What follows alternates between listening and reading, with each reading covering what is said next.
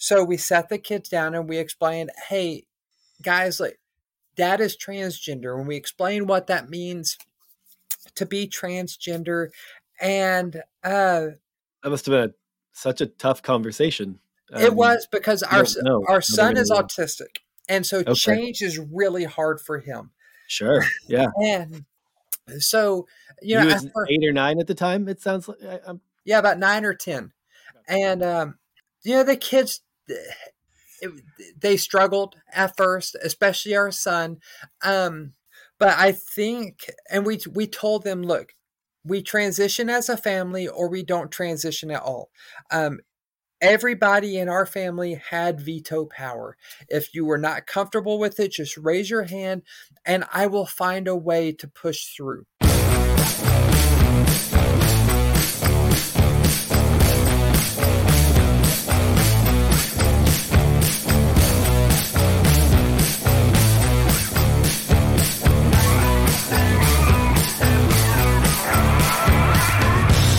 Hello and welcome to Growing Up Christian. I'm Casey. And I'm Sam. And we were sitting here talking about it. We forgot to say thank you to everyone who pre-ordered t-shirts. We were really pumped to see those going out. They're in the process of being printed, but really appreciate everyone who jumped in there and got their Born Again Virgin shirt. You're going to look real good in them. Oh yeah, dude! We were supposed to ship them out. Of course, everything gets delayed. But I think the listing said they would ship end of February. It's the end of February, and we don't have them in our hands yet to physically ship. So I'm thinking we should be getting them sometime at the beginning of March. So they'll probably ship more like mid-March at this point. But they're on their way. We did order a few extras, so we'll drop those. Actually, I think there's still a link. Yeah, I never took the link down to them. So you actually can still order it, but I should probably update quantities before that causes a problem. Yeah, probably so. So April, she has like a print store that she opens up periodically, and it's like some of her cosplay photos, like nice photos that we've done, and she sells copies. The NFTs? Is she in the NFT game now? Oh no, they're fungible. They're being funged like over and over again. It's funny because people like to send her requests for like what they want her to write a message on the print to them. But they'll like send in like a specific message that they want written on it, which doesn't make any sense to me. Isn't it supposed to be like, oh, they recognized you and wrote you a heartfelt note? Not like, hey, write these words on there to me so that they're on there and covering the picture. Thank you. Really appreciate it. I wish you came with examples.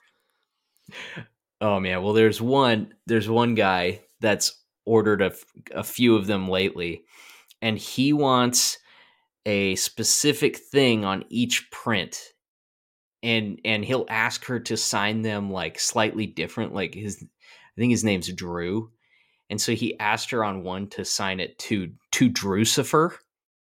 Okay. Which it hurts. It's like so painfully lame.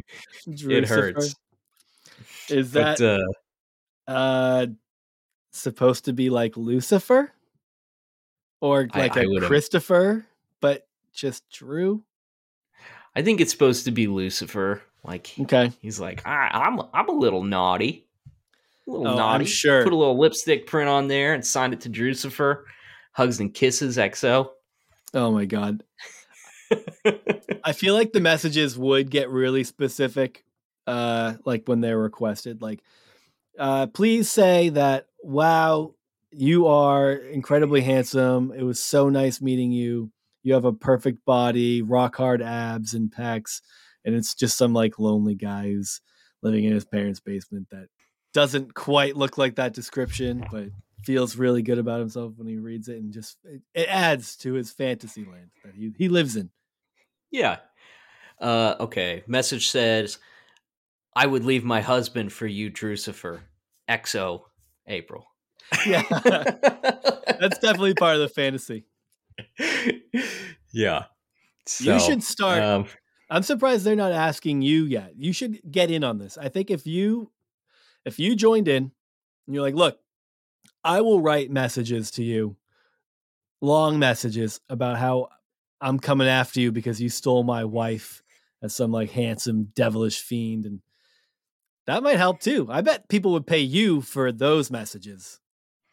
yeah, it takes the RP a little bit deeper. Yeah, exactly. They're creating an entire world to live in. The real world sucks. Let them have it, dude. But for no less than $100 a pop. Soon I'll just be acting as people's metaverse girlfriend. Yeah. Going on dates and being cute and whatnot. Yeah. I mean, that's what it's for. When the metaverse turns into one big orgy, that's when we know we've achieved greatness. Did you ever play Second Life? No. So I had a comms class at Liberty, actually. And I don't remember what the reasoning was, but the guy had talked about this game, Second Life, which was like a early Sims, internet, right? No. Yeah, it's kind of like that, but it's people from all over the place. It's an online multiplayer deal. Yes. And it was not good. They had us go in and set up an account and like try it out. Oh, really? Just basically for the reasoning that like, hey, this is going to be big someday. People are going to do this for fun, and they're going to, spend a lot of time in these online landscapes or whatever. But I remember this being talked about in some of the Christian magazines that I got, or that my parents got when I lived at home. People had a problem with it, right? There's like a danger to it. People, they're not satisfied with this life because they don't know Jesus, and Jesus brings satisfaction. Yeah. Oh, looking everywhere. They look far and wide for purpose and meaning, but it can't be found outside of Christ. No, it can't. Some people even have girlfriends on this game in pretend life. Yeah. No, it's very disturbing for them, I think. But Second Life was weird because it was kind of just like an open world landscape, and people. I don't remember. I would think that you probably had to pay to do certain things in the game, like build a house and stuff like that. But metaverse, dude, everyone acting like the metaverse just showed up. Bitch, Second Life been doing this since 2013. Yeah, it was an early. It launched in June 2003 and saw rapid growth for years. And in 2013, it had approximately 1 million regular users. I'm on Wikipedia. I would imagine I was on there in like 2008. Okay. But there was some adult spaces on Second Life. Oh, yeah? Yeah. What did you even do in them? I imagine the way the characters worked, there wasn't a lot you could do. Just chat rooms and shit? Well, it's not great graphics, that's for sure. Very polygonal. But you basically like, in like if you're playing Fallout or Skyrim or something, like if there'll be like a bench with a guitar on it, and it'll be like play guitar, and so you click it, and your character just kind of sits down, automated, and plays the guitar and stuff. Yeah. It was like that, but it was like sex positions and stuff like that. Oh, that was built into the game, huh? Yeah. Wow, edgy. Like I said, not great graphics. It wasn't very exciting, but it was there. Well, it's like with GTA. Did you ever play Grand Theft Auto back when you weren't supposed to? No, I don't think I ever really played Grand Theft Auto before. I had a friend whose house that my brother and I would go to, and that's where we would try anything. That makes it sound worse than it was. That's where we would play video games we weren't supposed to, and watch movies that we weren't supposed to. He had Cinemax, so that was definitely where I saw my first soft core porn on like Cinemax at 1 a.m. or some shit like that. And surrounded by your friends. Yeah, no, probably alone. I think I was still too ashamed to admit that I would do that, but there was like I would go down to the base, like all of the video game setup was in the basement, and everyone went to bed. I was like, I went downstairs to turn it on. I remember feeling very dirty, like a big giant sinner. And I was racked and plagued by guilt for a good, probably at least 36 hours afterwards before, you're horny again and you forget all Oof. about it. Yeah. Came close to It's a confessing. It's a perilous 30. Yeah. Oh yeah. And you think you play it out in your head. You're like, I'm going to get picked up the next morning after the sleepover, the next afternoon. You're driving home, sitting in the front seat. And what would happen if I said what I did last night right now? And no matter which way you play that scenario, it's not playing out good. You'll never be able to go over there again. So, I never said anything. To this day, my parents still don't know. Don't tell them, Casey. Okay. Well, it's our little secret.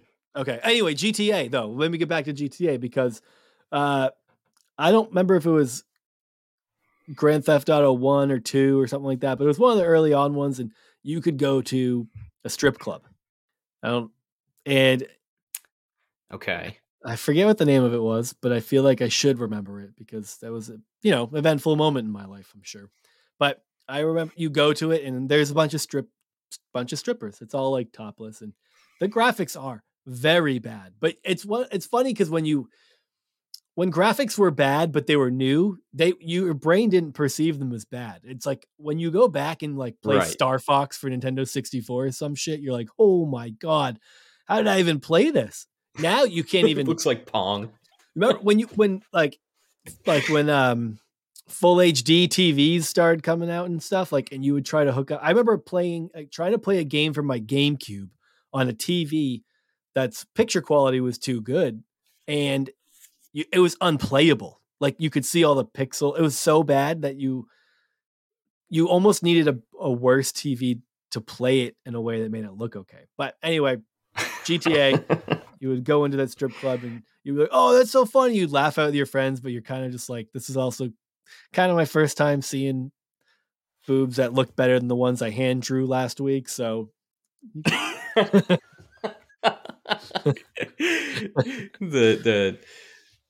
women have like straw legs and then like paddle hands. And they just kind of like wave, like just like gyrate those, and wave their stiff arms. What are those inflatables? The outside of like car dealerships, the wavy arm inflatable things. Yeah, wacky waving inflatable arm tube man. Yeah. Oh my god, very exciting. So since we talked last week, this has been a weird week. It's a good week to jump into the metaverse and just stay there. I feel like. I know.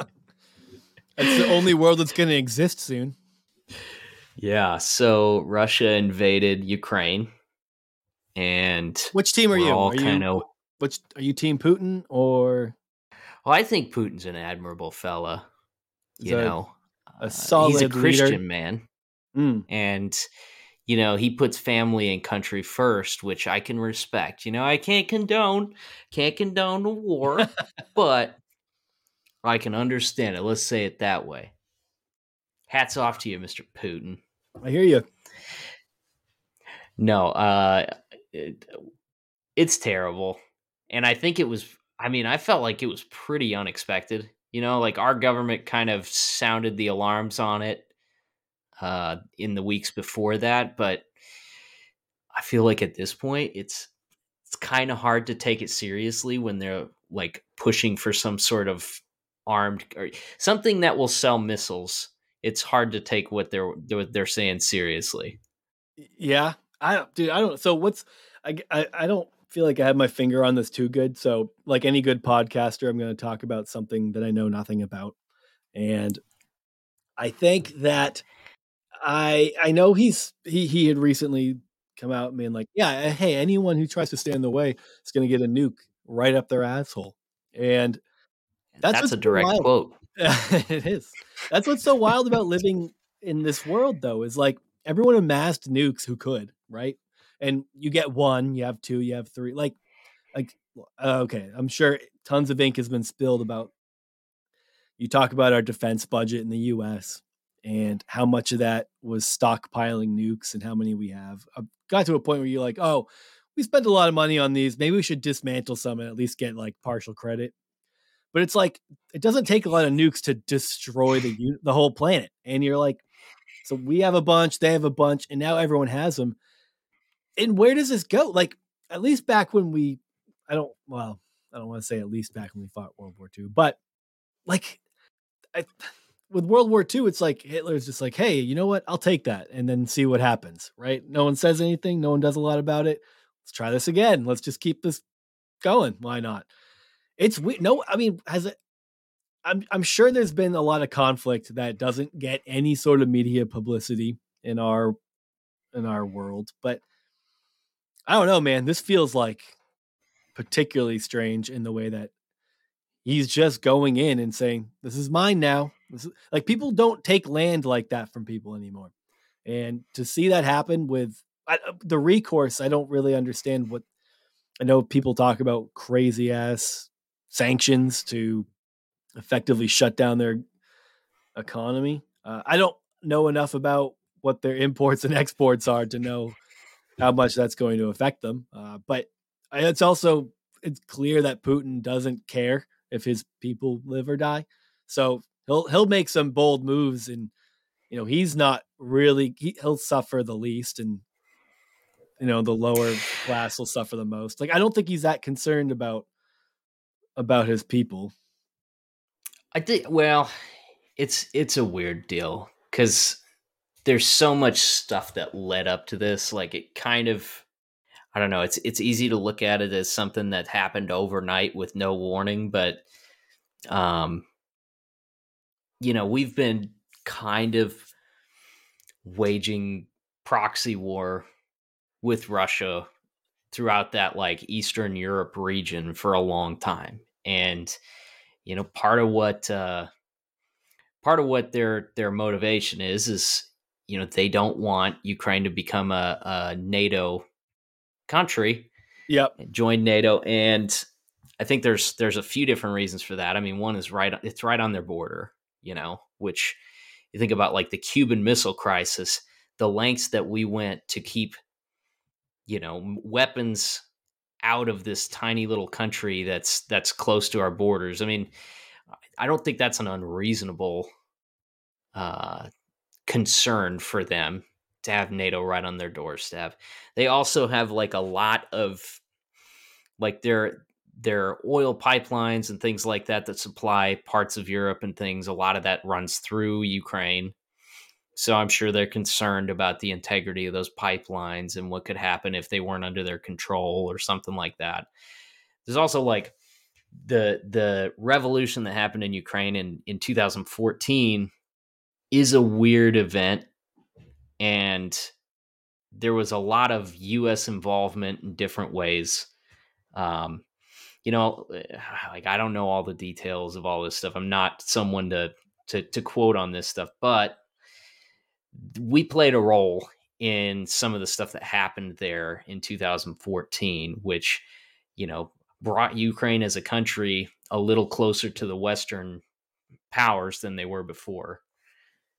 There's a lot of stuff going on, none of which justifies armed conflict. I mean, this is a crazy reaction to some of the concerns they're having.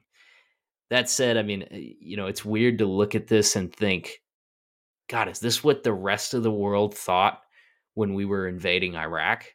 Yeah. Yeah, it does make you wonder if that's the way that it was looked at. That's an interesting parallel. It'd be understandable to look at it that way. I mean, I feel like there was even less reasoning for us to invade Iraq. I mean, it wasn't on our border. It wasn't really connected to terror in the way it was said to be.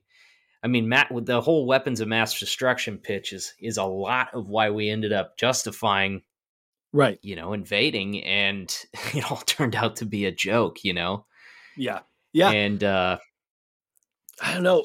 I don't know. It's a similar venture.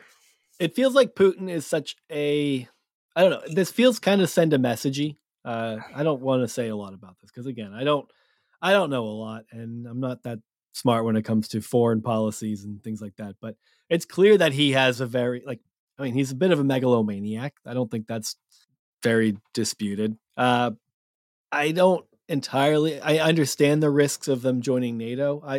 I'm not entirely sure where that was at. Was it like were they about to sign the deal? Was it just an option? I thought maybe No, they had they actually chosen not weren't. to. They weren't actually going to do that. I mean, so we basically refused to say that we wouldn't allow Ukraine to join NATO, but nobody really wanted them in NATO. So it doesn't really make a lot of sense. I don't know why we couldn't give him that reassurance that like, hey, no, we're it's on your border. We get that. We're not going to allow Ukraine to join ever. I mean, Yeah, that's a it feels strong like, statement. There's ramifications to that too, but but it feels like I from don't know. from Putin's angle, it's just like this was part of Russia. This is we. What I mean, it's just power. We want it back. Simple as that. Like, it's kind of send a messagey, right? Like, what do you want? People just arranging a coup and doing their own thing after that? Like, I don't. It just seems like he's like, yeah, that shit's not gonna fucking fly here, guys. It feels more like just a power move. And power move seems to fit his MO. And then he's just like, yeah, if anyone tries to stop this, fuck you too. And he's just gonna I don't know how credible that threat is. I can't imagine him just pushing a button and launching a nuke on somebody because they tried to intervene. But I I think he's really getting a good idea of how much people really are prioritizing how much their care for the Ukraine. Like you put a strong message out like that, people are like, all right, let's weigh. Let's weigh our options here. What do we have to gain? What do we have to lose? And I don't know that they're not like a big enough national player for anyone to get involved militarily at this point. It seems I don't really know what again. I know people are calling for dire sanctions. I don't know if that'd be exclude him from the world markets. Whatever. I'm not sure what his reaction to that would be. This is just going to be ultimately, it's It just would be tough. I all I've mean, done is speculate, but this is just going to be a wild fucking thing to watch play out. they really don't have the economy to. I mean, they are not going to exist self sufficient outside of like Western markets and stuff like that. I mean, that's going to be very tough on the people on the ground. Yeah, Um, yeah, it is a big part of it is sending a message. I think there's a lot of talk about Putin's long term goals of reestablishing some Soviet bloc yeah. borderlines and stuff, which I don't know. I mean, I wouldn't be surprised if that's a part of what he wants to do. I don't know how big of a motivation that is in the whole thing, but I don't know. It's weird, man. And the whole thing is strange, especially, I mean, we haven't been alive that long. What, 30, 35 years, Yeah, just not too about. long. And we've seen governments pitch military intervention quite a few times at this point. I don't know. It's strange to me the way that it's being discussed and the I don't know, the way that people are talking about it. Like, I think it's in some ways it's probably good that we're such a war weary country at this point because it at least provides some resistance to the notion that like we should just charge over there with all of our Yeah, all of our guns. But I don't know. The Christian reaction to it has been really weird. yeah, super It's fucking weird. So before we even jump to that, like, so my brother had when we were in high school had done a missions trip to Russia. My brother was very interested in. He started taking Russia in high school. He was very interested in Russia, their history, their culture, whatever. He was very interested in it. And I remember it coming up a couple of times, maybe from my dad. I don't know if I'm remembering it correctly, but the conversation had come up a couple of times. Like, kind of curious as to why he was so interested in it. It's like Putin's a bad dude, um, and they're communist dictatorship, or dictatorship. Are they communist? All right, can you be a dictatorship and not be communist? What do I know about anything? All I know is socialism is These are a communism. lot of So questions. get the fuck out. If you're communist, you're socialist. If you're socialist, you're Bernie Sanders. If you're Bernie Sanders, you don't beat Donald Trump. Bernie Sanders is Putin. Yeah, Bernie Sanders is Putin. They both wear mittens. They both sit in fold-out lawn chairs. Anyway, my brother is so that conversation would come up like Russia's kind of like you sure? I don't know. What's your interest in that? Like, are you going to become an expat? You're not very patriotic. What's going on here? But whatever. So, but I remember that concern coming up. Like people, oh, Russia, people, that's pretty wild over there. Well, Putin's doing some shit, right? It came up a good bit. So my only point is that was probably almost 20 years ago. So there was still a level of like Red Scare resistance to the idea of like doing anything with Russia. Like that was still imprinted on their minds at the time. Yep. And fast forward to 2022, and people don't necessarily seem to feel the same way about Russia that they did not only 20 years ago, but 10 or 6 years ago. Right around the time that Donald Trump got peed on by some prostitutes over there is about the same time that people were like, maybe it's not so bad over in Russia, eh? And that was the Canadians, by the way. Hence the A. I don't know. Yeah, I saw some sorry, some Luke Wilson. Strange, like, what is it? Christian Nightmares posted some people like, there was like a America First conference that he played some clips from, and it was like it might have been Tommy Lauren. She was saying God. like, she's just Putin's a God and country, Russia first sort of candidate, and I can respect that, and I actually have more in common with that value set than I do with a lot of the people in this country. Oh my God! Shut up. And Tucker Carlson had his cool things to say about it, like, I don't know, something about supporting Putin. He walked that back. Like, it was like up until Putin invaded, he was like, I mean, who are we to say? What am I to do? I don't know. I just say dumb shit and look at the camera with a smug, wrinkly fucking pug face. And the next day, he's like, I know he was just trying to walk it back. It was, well, that's not what I meant, kind of deal. But I don't even know if he meant, he's an idiot because I don't know if he ever means what he says. He just says what gets reactions. That's his deal. Yeah, it definitely feels that way. It's just like, oh, how can I naysay this? And until he like borders on domestic terrorism, or he's just like, that's his line. Or apparently now this is his line too. One country invading another and acting like it doesn't really matter that much to us. Yeah. Yeah. There's a lot of really stupid takes on the whole thing. It's like anytime somebody starts talking about Putin in good terms, you're like, yeah, he's a man's man. He puts Russia first. He seems to have a respect for like traditional values, blah, blah, blah. Like he poisons a lot of journalists. I know. Well, Idiot. just the bad ones, just the ones that are saying lies about him. Look, yeah. I wouldn't do it that fake way. news. I don't clamps agree down with on that. fake news. Exactly. But how are you going to gut fake news, man, without taking a hard stance on it? Like, maybe he's not so bad. Which journalist are you poisoning first? Here in this country? Yeah. Who you got? Tucker Carlson. I'll go for him. Look, I know he's a Putin sympathizer. And if you really want to get a fascist regime going, you don't start with, you cozy up to that side and you start poisoning the left. I get it. But that's not my move. I want to see, call me bold. I want to see if we can make leftist ideas work with a fascist empire.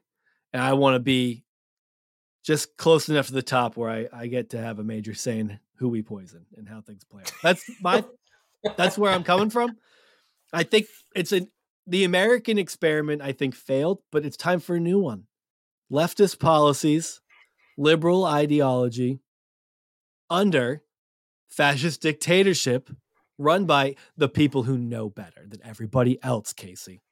It sounds like you're saying the United States of California. Oh, somebody call up Jesse Ventura. No, is that who it is? Was he? No, he's from Minnesota. Arnold Schwarzenegger. That's why he sounds like he's about to stuff a pasty down his face. Ooh. Arnie can help us out. Right. There you go. Wrong wrestler. Yeah, wrong one. No, Arnold wasn't even a wrestler. But we are wading in deep waters and look, without a sometimes snorkel. we talk about things we don't know much about. Sports is a horrible direction for us to go in, as we found out last week when we had Walker Glenn on. We got into sports pretty quick, and that was bad. That didn't go great. And wrestling, turns out wrestling and California governors are other topics we need to avoid in the future. So, it wasn't planned, but it just sort of worked out that we had a guest on for this week's episode that does have an informed stance on some of the things that we're talking about, for just war in general and the toll that it takes. Our guest this week is Natalie Drew. Natalie's a transgender woman and a U.S. Army veteran that served in Iraq, and there's a lot in this episode. I don't know how to say it any other way. I mean, there's just a lot. So much ground. Yeah, we start out and we talk a lot about like her journey as a transgender woman and everything that went along with that, and then transition into a broader discussion about war and the toll that it takes on the people on the ground. And it's shocking at times. I mean, it's a really powerful statement from somebody who lived that experience and who has to deal with the ramifications of it. And I think, given what's going on in the world right now, I feel like it's pretty important to hear the perspective of somebody like Natalie and what she went through. All the support in the world to the people of Ukraine and those who are protecting their country and their family and stuff like that. I think we have to be careful to not lose sight of the fact that like peace is the best possible outcome. Yeah, dude. I honestly, talking to now, when we had first reached out, I was like, we've heard a lot of different perspectives since starting this, and we've talked to a lot of people who've gone through gay conversion therapy or have had varying experiences as being part of the LGBTQ community. And I was interested in having a conversation with her because we haven't talked to somebody who's a trans person and a Christian, and how that has affected their life and what that's looked like and the challenges that have come with that. And so for us to get into her experiences, as a veteran, and I was just blown away by it. It took a different direction than I had expected. And to hear her perspective on what it was like to be involved in, I'm already slipping away. It was Afghanistan, I think is where she was. But to hear that, and then to hear how she internalized her experiences as a way to become a more caring and empathetic person, to want to bridge gaps, build bridges, was very impactful. I mean, I haven't stopped considering the conversation we had with her since we heard it. I learned a lot, and it was. I don't know. I'm just really excited for other people to hear. We've been waiting to put this out for a little while, and we're excited that everyone gets to finally hear it and hear from just a really awesome person. Yeah. So without any further ado, enjoy our conversation with Natalie Drew. Hey everyone, we're back with our guest, Natalie Drew. Natalie, thanks so much for hanging out with us. Oh, thank you for inviting me on. Yeah, I'm super excited to get into your story. It sounds like It's very multifaceted. But why don't you go ahead and just kick us off with like a 30,000-foot view of the kind of upbringing you had and just kind of who you are. Just give us a little snapshot about who you are. Okay, so born and raised in the what they call the Independent Fundamental Baptist world. You had fundamental in your name. Yes, and they wear that title with as a badge of honor. If anybody's heard of Jack Hyles, we wouldn't go to Bob Jones University because Bob Jones University was a liberal. That's where the liberal heathens were. So that kind of gives you an idea of where we were. And so I was kind of born in that world where all the great IFB, I say great, use that term very loosely, preachers, the Bob Grays, the Jack Hyles, I sat under all of them. And it's a very abusive world, physically, spiritually, emotionally. And so that's kind of the world I was brought up in. Around 5 or 6 years old was when I started, I'm 42 years old. So when I was 5 or 6, we're talking like the mid 1980s. Mm-hmm. So even in the greater 1980s culture, you didn't really have terms for, the terms like transgender or gender identity or gender dysphoria were not part of our normal vocabulary. Right. But especially within the IFB cult and it really is a cult. So around 5 or 6 is when I really started struggling, not knowing the words to put to it, but knowing I wasn't like the boys in my class. And so, but I also didn't have any place to go with that. I didn't know what I was feeling. And so I just kind of trudged through, and I became like a lot of trans kids, who had to kind of repress that. I became very violent, very, I guess, into things that would show that I'm a boy. And so sports, fighting, I think in 5th grade, I counted around 45 to 50 different fights that I got into. Wow. Whoa. Yeah. And so, it kind of growing up in that world, I grew up in a pilot's family, so we kind of moved all over East Texas, spent most of my childhood up in southern Indiana. That's where we kind of got exposed to the Jack Hyles strain of the IFB world.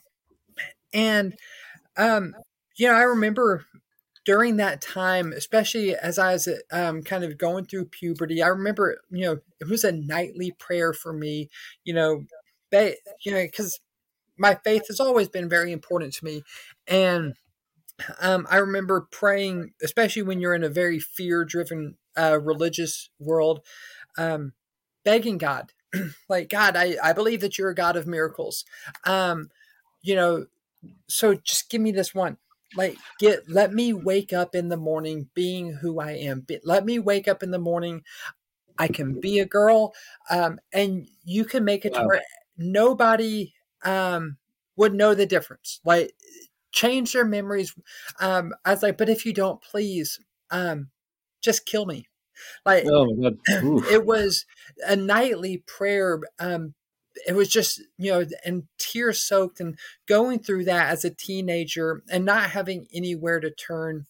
That must have been, I want to jump in for a second, because, you talked about that not having like a language, or were you not really being familiar with these? By the time you started going through puberty, did you feel like, were you aware of like the terms? Were you aware that there were transgender people? No, not really. Like now around that time, that's when, again, I'm really going to date myself. It's also at the time that you saw the rise of personal computers at home and the internet. And I remember getting onto the dial-up modem to log on to Prodigy. So I started kind of discovering some of this, but I really didn't know what to make of it. So So outside of any cultural context for it, it's just like that was just an innate feeling that you knew you had, which is important, I think, to talk about because there's definitely now with it being very much in the zeitgeist of our time, our cultural conversation. I think it's easy for parents who aren't affirming to feel like, oh, this is just something you're picking up at school or something like that. So for you to be able to recognize that for what it was at that time is, I think, important for people to hear. Absolutely. And that's a point I make a lot with people is, they say, oh, you're trying to trans kids. I'm like, I didn't have I could not have been more removed from that world than I was when I grew up. And I knew deep down that this is who I was. So, I start probably about 15. I really threw myself into proving how much of a guy that I am. Um, you know, the fighting, of course, uh, sports. I became very, very angry. You're like the Kimbo Slice of the IFB. Yeah, basically, yes. And, that's kind of what I was known for. I was a very angry person. And, I went off to college and that's where I really started, I guess, when you grow up in a bubble, I went to Texas A&M at the time. It was about 40 to 45,000 students. Now it's around 70 to 75,000 students. But you go into this massive ocean of diversity, and and I say that kind of, if anybody's from Texas, A&M's never had the reputation of being a diverse university. A lot of people that looked like me, at least when it came to skin color, and but it was still, I remember seeing the first time I saw on Ash Wednesday, people walking around with the ashes on their forehead. I had zero clue what that was about. Because Catholics were evil in the way I was brought up. Yeah. And I remember at A&M that, things like I played in a city league softball league, on a city league softball team with my friends. I got suspended from that by the city for a very angry outburst. There was always just this like wrath, I guess, just bubbling beneath the surface. And so I had to go to anger management. I got in fights at A&M. A lot of my college years was full of like a lot of self-hatred and internalized homophobia. I remember my youth minister we moved back down to Texas my junior year of high school, and moved to the Austin area. Our youth minister was accused of sexually molesting a young guy in our youth group. And we all knew the kid was gay. I mean, it was just that wasn't the we knew he was gay, but I had it in my mind that instead of holding that youth minister accountable, I remember when he was convicted, and rightfully so. But when he was convicted, I wanted to lash out there's a gay bar in Bryan College Station. I actually had a gun ready, and I kind of talk about, I don't know if y'all are familiar with Bridget Eileen Rivera. I don't think so. Well, she just wrote a book, Heavy Burdens, 7 Ways the Church Harms LGBTQ Christians. And her and I talked for the book, and I kind of shared this story in there. It's obviously not my proudest story. A lot of that internalized self hatred. And fortunately, I didn't do anything. But so I knew that the path that I was on was unsustainable. I was either going to end up in jail or end up dead, but I wasn't ready. And I would kind of do things in secret. I would try to explore who I was in secret, but that culture of shame that I was brought up in Sure. amplified the self-hatred, and it became this vicious cycle. So I found a way to where I could prove how manly I was, I could be violent, and I could do it all with the blessing of our greater culture. And I enlisted in the Army. And so I, my wife and I, we met while we were students there. And it's when we met, and I was already planning on going into the military at the time. So that was kind of like a huge moment for me. I'm like, okay, not only can I cure this gender dysphoria, and still not even knowing the term gender dysphoria, but I could cure it by doing the most manly thing in the world. I enlisted to go special forces. Wow.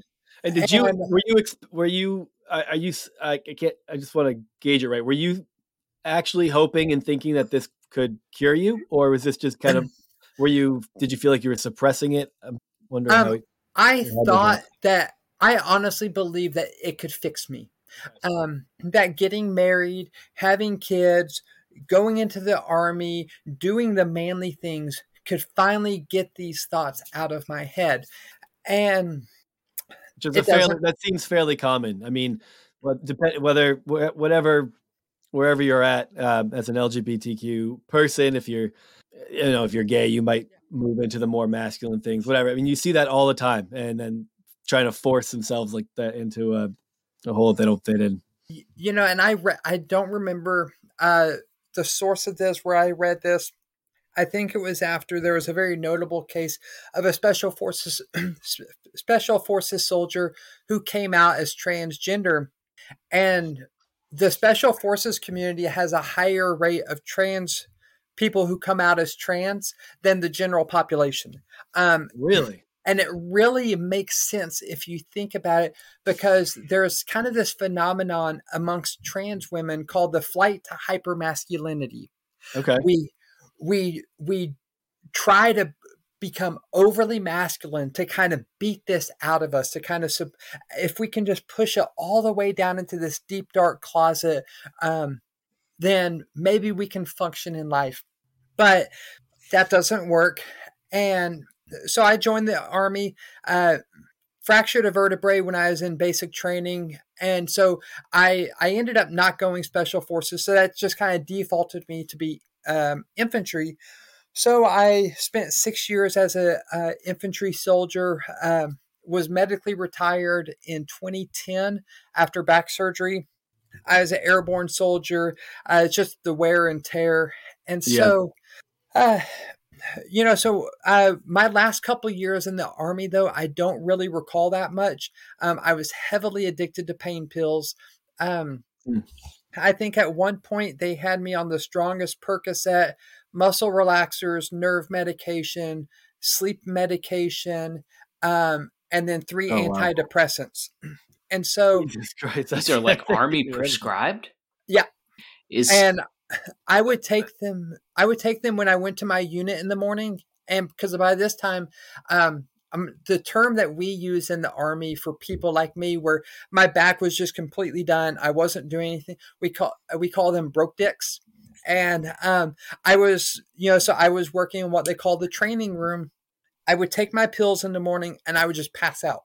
Like, I would literally be sitting in a chair, drool coming out.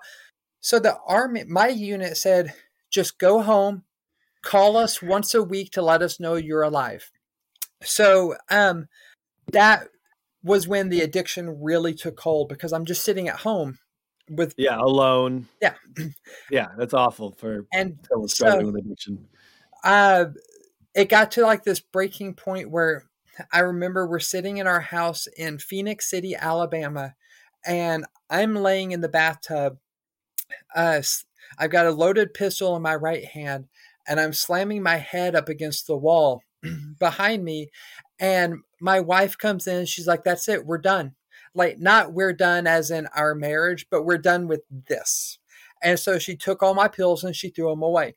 And so, but then that led the Army to figure out, because mom was a nurse, so she was like, you can't just quit that many pills cold turkey. It can lead to renal failure, so you need to go to the hospital. And so my unit found out. So long story short, medically retired. And then when I got out, I didn't really know what to do. But I got a call for a job in Houston, Texas, for an HR generalist position. Just out of the blue? Is that Yeah. something the Army kind of helps people transition out of, or? No, I had my last couple of years. Somehow, I got my MBA during that period where I was like heavily medicated, and so I had my resume out there, and I found out after I got the job that they just the HR department I was hired into was kind of badly organized. Great HR people, but organization wasn't their skill set. So my boss wanted to hire somebody with a military background. That was his only criteria. And so I just kind of stumbled into HR and fell in love with it. And so that was about 2010. About 2012, we happened to move across the street from a Church of Christ, which my wife was born and raised Church of Christ. And so, like, by that point, the last 10 years, I could probably count on one hand the number of times I went to church. I just, when you go to the churches I grew up in, then you move over to the Southern Baptist world. I just never, there was so much judgment and condemnation in the world that I grew up in. I just had no interest in it. But we knew that our parents would ask if we visited the church across the street. So we decided to visit the church across the street just to say we had. And that one day changed our lives forever. Heather's my wife, we both grew up in the church. That was the first time we'd ever walked into a church and felt loved. And so it really took hold for us. And I became really close with the pastor there. I still hadn't come out to anybody at that point about, my gender identity, but kind of through a lot of conversations with my pastor or preaching minister, Church of Christ is weird about that. But having these conversations, I started kind of growing more and more, I guess, radical. What kind of conversations were you having? Heather and I would lay in bed at night and we got really excited for our faith. And so we would read and we would talk about these things, and I would email our especially, the red letters. I'd email our preacher, Aaron, and I'm like, hey, Aaron, am I crazy? Like, I'm reading this and it seems like I don't see how we can justify any violence. I was like, am I crazy? Am I crazy for reading this and saying, like one thing, like 1 Samuel 8, and you read these different verses where they talk about government, and I'm like, full disclosure, we're anarchists, but we finally kind of got to that point where we're like, okay, I don't see any other way around it, and we really embraced an ethic of nonviolence, and it kind of permeated everything about our lives, not just kind of how I viewed violence in general, but it impacted our parenting. We embrace what's called peaceful parenting. We don't punish our kids. We talk with our kids because our kids are fully they're functioning human beings, and they can be reasoned with and they can be talked to. Yeah. How old were your kids when you started going to this church? Our son was probably 7 or 8. Okay. Yeah. Okay. And that's a big shift, for your family. Yeah. And then for you to get excited about your faith, so that you weren't parenting that way before that. So this is all these conversations you're having were faith related conversations with the minister, and then as it started impacting your beliefs, it's affected your parenting. So that's a lot going on there for your family, with your son being 7 and you're learning all these new things. Yeah. And so we kind of, went along that path, and that's when I was able to find organizations like Raw Tools. They take guns and turn them into garden tools. Mm-hmm. Um, Christian peacemaker teams. I went over to Palestine for 2 weeks with Christian peacemaker Oh, teams. nice. A few years ago, I was actually looking at that organization Oh, as for a trip. That was when I was having my, I don't know, maybe your quarter life crisis. You're, you're like, what do I do? What has meaning? But and that's kind of like where I was. I wanted to do something that had some meaning, and so but we really started. It started kind of permeating every aspect of our lives, but that's when, about the same time, probably about 2015, is when the depression from the gender dysphoria really started hitting me hard.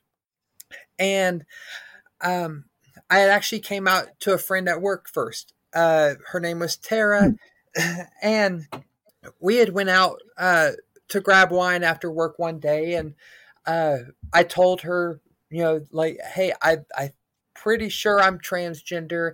She was great. She encouraged me to tell and she basically told me what I tell people who now approach me in that situation. We owe it to our spouses to be open and honest. And uh, so I told Heather, and I know early on, uh, a lot of people on Twitter see kind of where Heather and I are now. mm-hmm. That's not where we were at the beginning of this transition. I know when, and I thank Heather for being like this. And sorry if my voice, like my right ear, is like all messed up right now, so I feel like I'm talking really weird. But so Heather was like, her initial reaction was like, okay, but that's never going to happen. And so she's like, that's never going to happen. You can do what you want and you're away from us, but I don't want to see it. I don't want the kids to see it. And that was probably more of a concession than I was expecting. A lot of wives will just flat out leave you at that point. Sure. That's a bomb to drop on somebody, especially when, you grew up in the church, or that's Yeah. not something that you're familiar with in any way. And now you're back in the church, and whether or not you feel loved in that space, I think in the back of everyone's mind knows there's some kind of big no-nos that you don't even really bother broaching. And that's definitely one of them. Maybe not necessarily in that community, as we'll hear soon, but I'm not sure, but that's generally the perception people have when they're in a faith community. Oh yeah, and so she was great. And if you had given me the choice to go 100 miles an hour into my transition at that point, I absolutely would have, and I would have not been prepared for it. I would have ran faster than my body was willing to or able to. So I appreciate the fact that she wasn't where I was.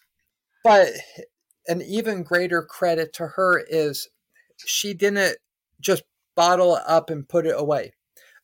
She started reading, she started growing, trying to understand. The depression became worse and worse and worse. Because it feels like once you put that nugget out there, you feel like you can see the light at the end of the tunnel, and you really want to. But when you can't make progress towards it, it tears you apart inside. So, Sure, yeah. then it became okay. We'll go away for the weekend. We'll get a hotel, and we can go out with you as yourself. And so we did that, but it was how far after you came out to your wife what was the space between that moment and then when your wife kind of came around with this agreement? I want to say it was about 6 to 9 months. Okay. And pretty fast. I mean, that I'm sure it felt like forever with your depression in full swing, but I mean, that's a huge credit to your wife to be able to dive into it and just make that concession. Even if she wasn't like fully there, to do it. I mean, that's incredible. Yeah, I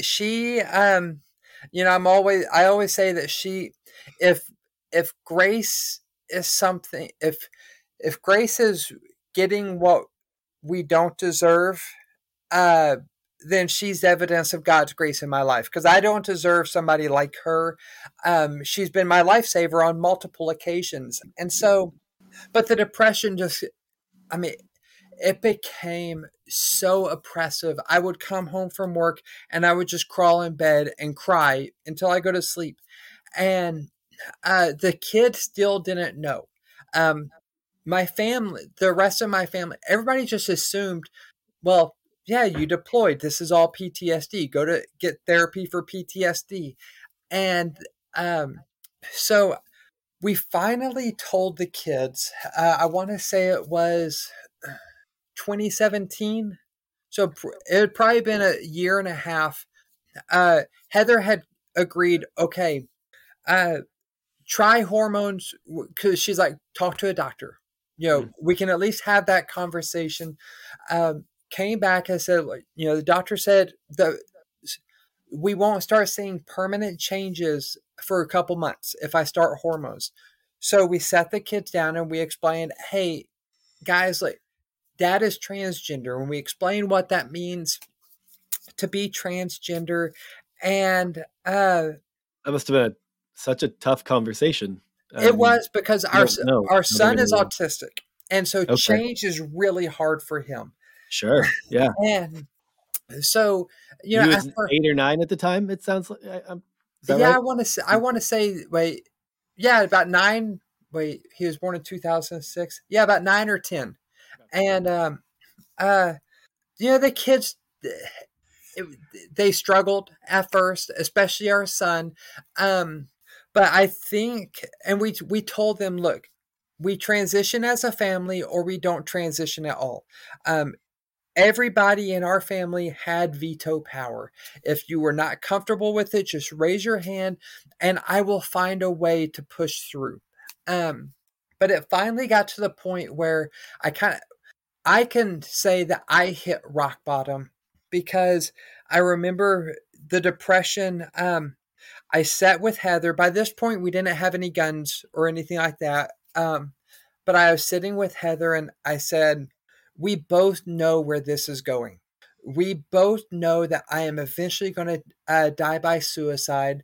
But my fears were, 1, dying alone, and 2, my family walking in on my body just sitting there. So I honestly and sincerely asked them, I can get a bottle of pills. Let me take the pills and y'all just sit with me as I slowly drift off. Wow. And let me at least give me that. And that was kind of that final straw where it's like, okay, go full force on the hormones. At the time, social transition still wasn't on the table. I don't know if I kept telling myself, okay, all I need are the hormones and I'll be fine. I want to ask a question about that, because that's something I'm not familiar with. So without social transition being on the table, what were the hormones were supposed to just, what were those going to help with? Can you explain what social transition is? Because I'm not familiar with that. Oh yes, social transition is me living my life as Natalie Drew. Me presenting in accordance with my gender identity. And I've changed my legal name. I've changed my gender markers, my birth certificate, all that stuff. To me, like, that is social transition, where I walk out of my house, and people see a woman. So I was on hormones for probably about 2 years before I got to that point. And the hormones did help significantly with the depression. Okay. Because, there have been some very preliminary studies about brain structure with transgender people, especially transgender people who had early onset dysphoria, like as children. And what these early studies point to is that, what they found was this possible biological connection. The brain structure of a trans woman more closely matched the brain structure of a cisgender woman than a cisgendered man. Interesting. And so I think getting those proper hormones in my body helped, do believe that they helped. It was more than a placebo effect. Mm-hmm. But eventually that became physically painful for me because, uh, we trans, you never know. It's like with going through regular puberty, or first puberty.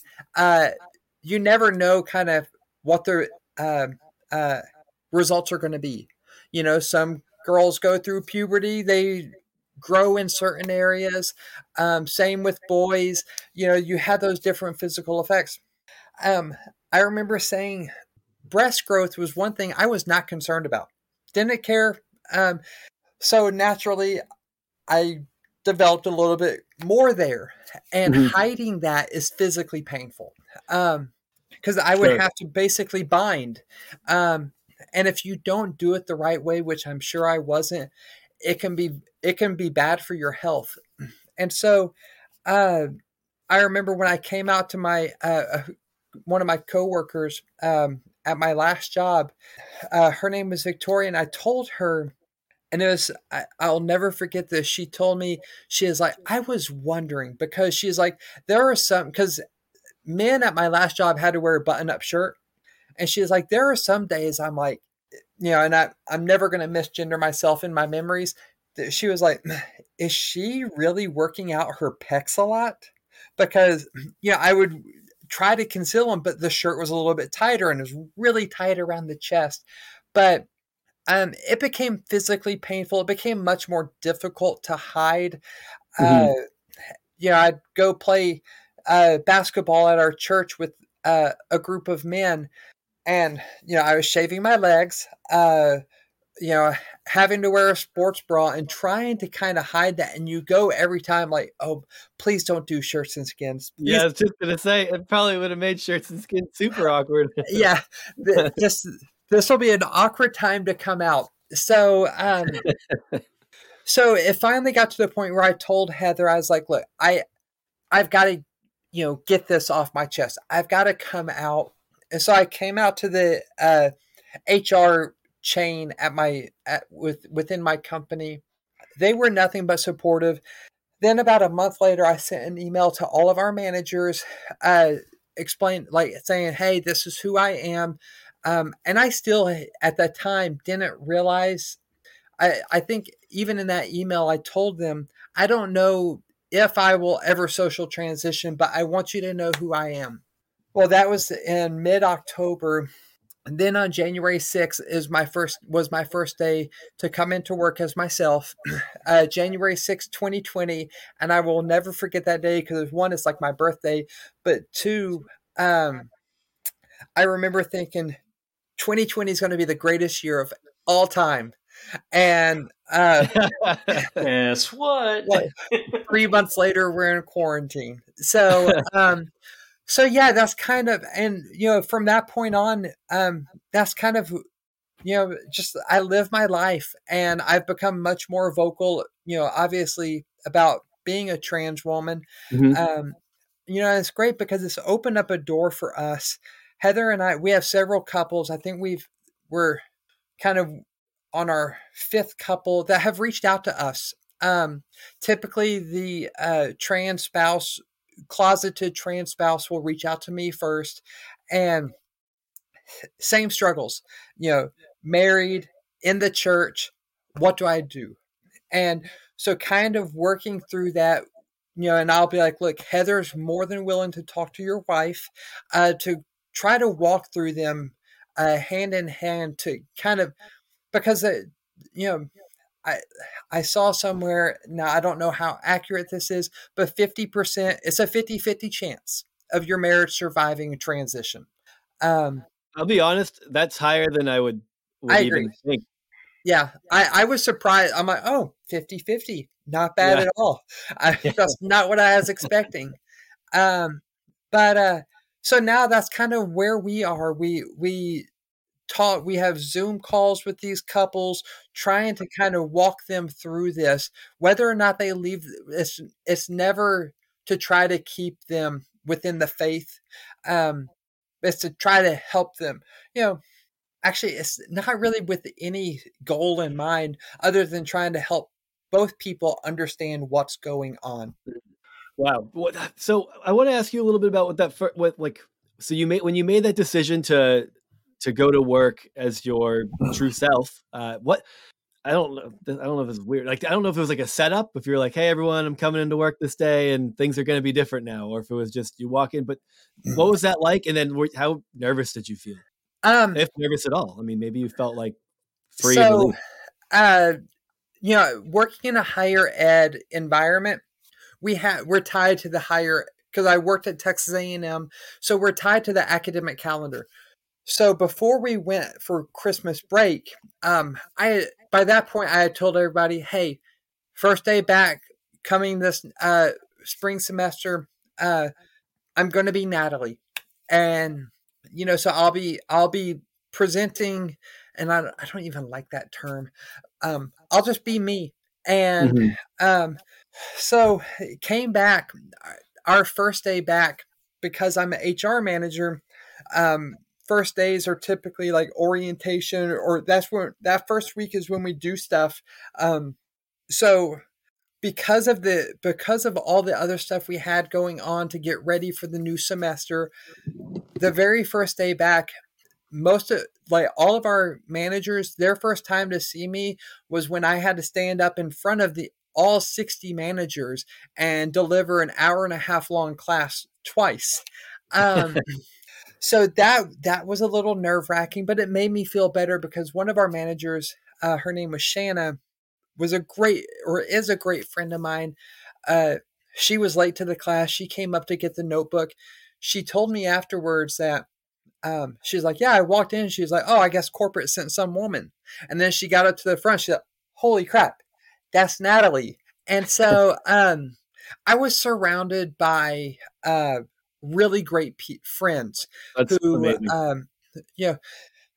And I also understand I had a position of privilege.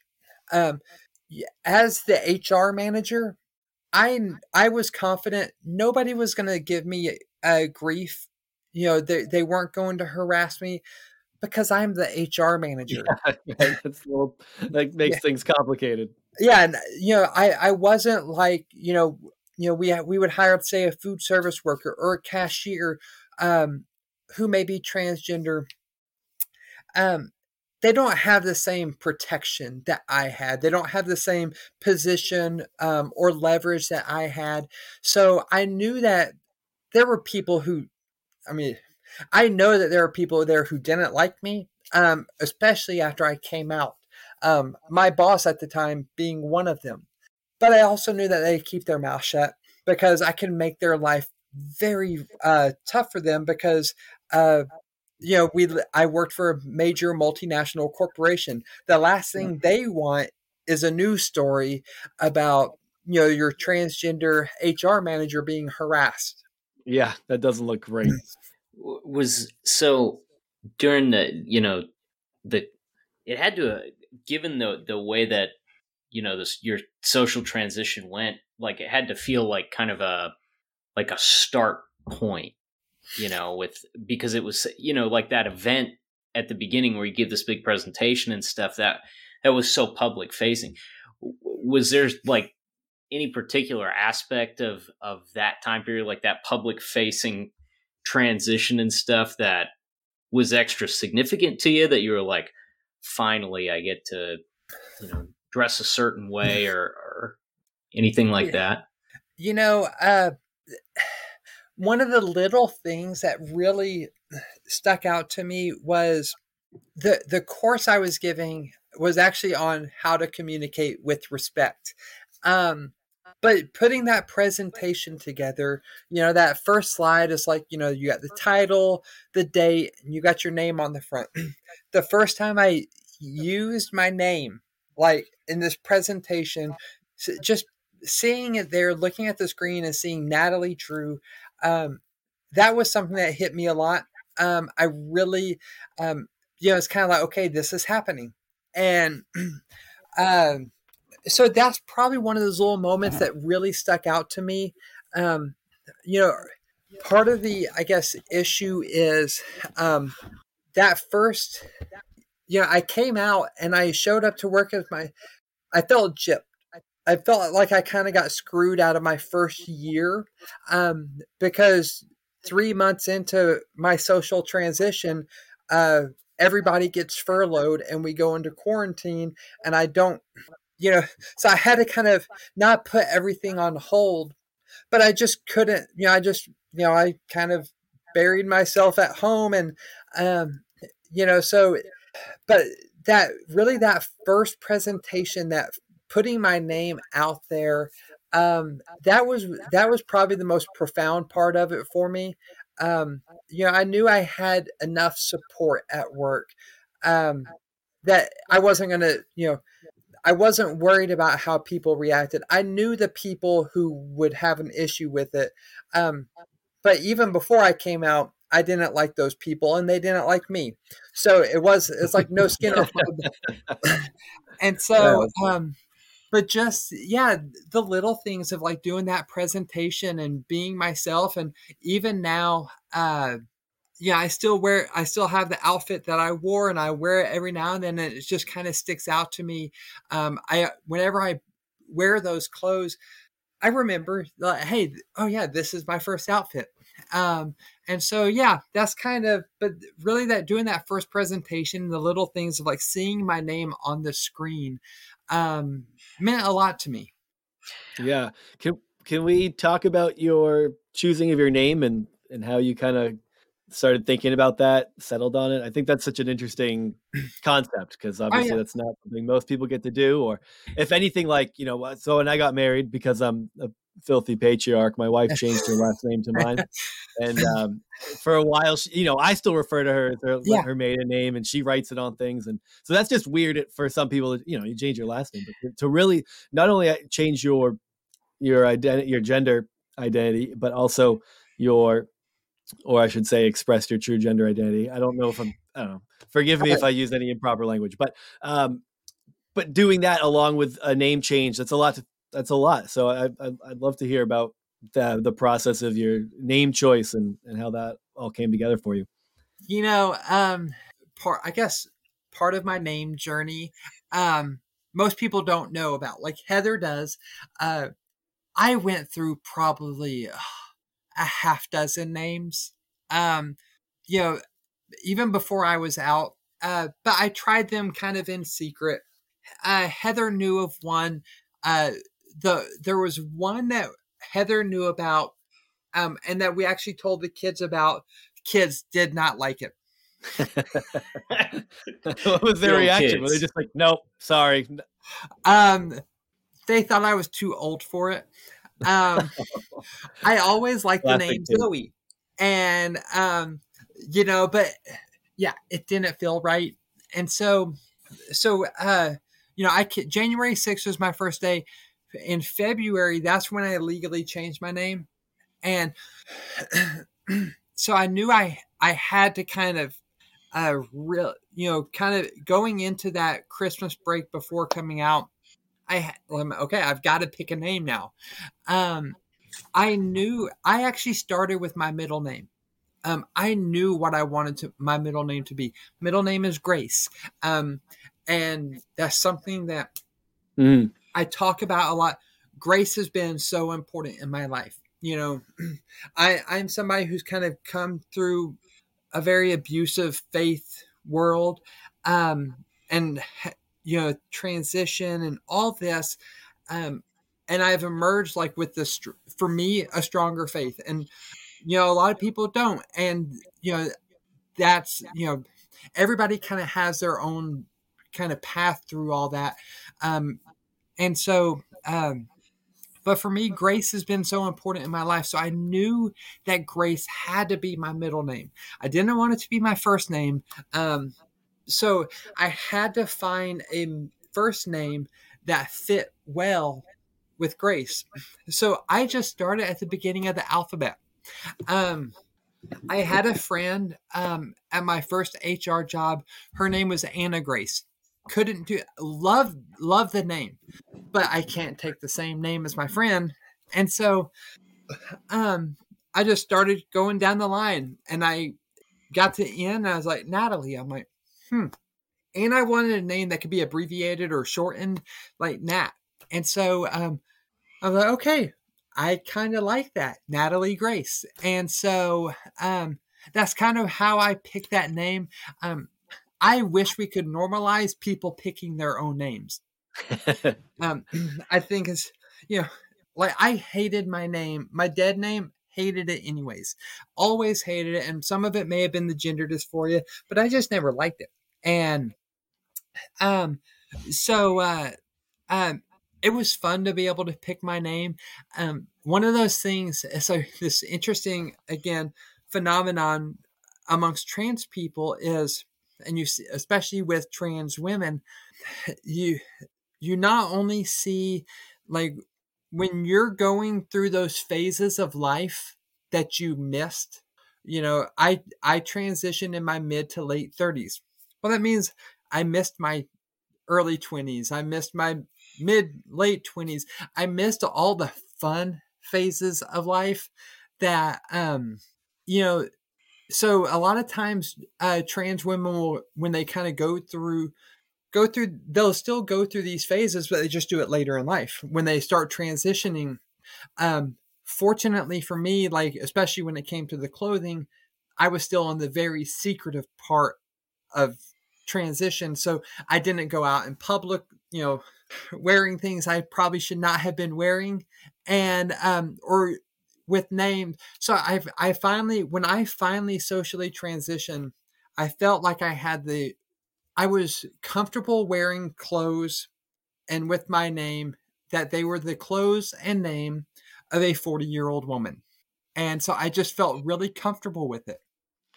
Yeah, I imagine that's a learning curve right there. That's funny. I can't dress myself. So I have a very important question for you. Given the fact that my wife retained her maiden name, would you agree that that makes me a better person than Sam? Oh, absolutely. 100%. Now, thank you. There you go. We're friends now. So Heather, she took my name. And so I'm kind of like in Sam's boat here. Now, I think I'm better than both of you. And, I think if that period when, I think if our kids were younger when I transitioned and legally changed my name, and I think if we had really sat and put some thought into it, I wouldn't have been opposed to changing first, middle, last, and coming up with our new family name. But the kids by that point, I think, I didn't change it until my son was 14 years old at the time when we legally changed names. We're not going to force him to change his last name. But we've told them, like, look, if you ever want to change your name, they're just names. Change it. But Heather and I have talked about, like, we kind of wish we, maybe if we were who we are, if we were in our early 20s who we are today, I doubt she would have changed her last name. Yeah. I am curious about, like, you talked about your time in the military, and I'm wondering, because it's like, it's a thing that, it's neither Sam or I served in the military. And sometimes there's like certain subjects you just get like these whispers of things that are happening or going on or that people encounter and stuff. Obviously, suicide's a really prominent thing in veterans and things like that. Curious, like, the amount of different medications that you were prescribed, like, is that something that you saw on a regular basis? Like, was that going on with a lot of the people that were serving there with you? Oh, absolutely. The idea to take all the meds when I would get to my unit in the morning, so I would pass out, came from my buddy who was doing the same thing. And he was probably like a month ahead of me. And so he was like, they had already told him, just go home. And so he gave me the idea. When I always kind of, I know when people say, thank you for your service, I know they mean well. Um, I, I've started becoming more honest about, I've got very complicated feelings about the military. Um, you know, somebody that my son knew as Uncle Ricky, uh, was 26 years old, and when I went to basic training, he was in the bunk next to me. We went out to Fort Bragg for special forces training about the same time. Then we were both stationed in Alaska and we deployed together. Then we were in the same unit. In every place that I was in the Army, my friend Ricky was there with me. Um, and he was the kind of soldier that in combat, nobody that I would rather have than Ricky Elder. Just great combat soldier. Now, back in garrison, back in stateside, there is no soldier I would least rather I no soldier I wouldn't want, or I did not want him as my soldier. Constantly getting in trouble, life of the party, but that always got him in trouble back stateside. So, but he deployed. I know when we deployed to Iraq together, his truck had gotten blown up, and he was up in the hospital in Baghdad, had a major concussion. When he found out his friend, who was the gunner in the truck, had died, I remember at the Baghdad hospital they had those windows that had the wire mesh inside the window. He had when he found out his friend, the gunner, had died, he punched that window and it broke. So, but the Army did what the Army does. As long as you can pull your trigger finger, as long as that trigger finger is functioning, they will throw you right back in. So, he eventually came back down to the unit. He deployed again to Afghanistan after I had gotten out. And then in 2012, he was 26 years old, married with 2 kids, and was, because of he had another traumatic brain injury in Afghanistan. Because of the 2 traumatic brain injuries, he was told he has early onset dementia. And so, because he was also Ricky and always getting in trouble, there was a big theft ring going on at Fort Bragg, North Carolina. A lot of like high-ranking people kind of went down for this. He had a toolkit, like just one single toolkit that was part of this. But because he had so many other run-ins with what we call UCMJ, the Uniform Code of Military Justice, he was going to get chaptered out and lose all his benefits. So the day he got diagnosed with dementia, he posted on Facebook that, kind of his diagnosis. And it was on a Friday, and he went to every Friday. The units do what we call a safety briefing, so they get all the soldiers there, and they basically tell them, don't be idiots over the weekend. And he got out of formation and went up to the front of the formation and shot and killed his battalion commander, then shot and took his own life. Oh my God. I've never, and I will never see him as a murderer. This was 26-year-old who saw his future of having dementia, and his wife in a matter of years, not knowing who his wife and kids are, and knowing that they were going to, that was just so that, we lost him. And then coming up on 4 years ago, one of my the first army buddy I ever came out to, his name was Will. Genuinely, like, one of my most favorite people I've ever met. He just in a lot of pain, physical pain, struggling with the PTSD, and he lived up in Dallas, and he had a 7-year-old boy and a 7-week-old boy, and he died by suicide as well. So That's awful. my thoughts on the Army is, I wouldn't have some of the best people that I would trust my children's lives with without hesitation. I would have never met without the Army, but without the Army, they'd still be alive.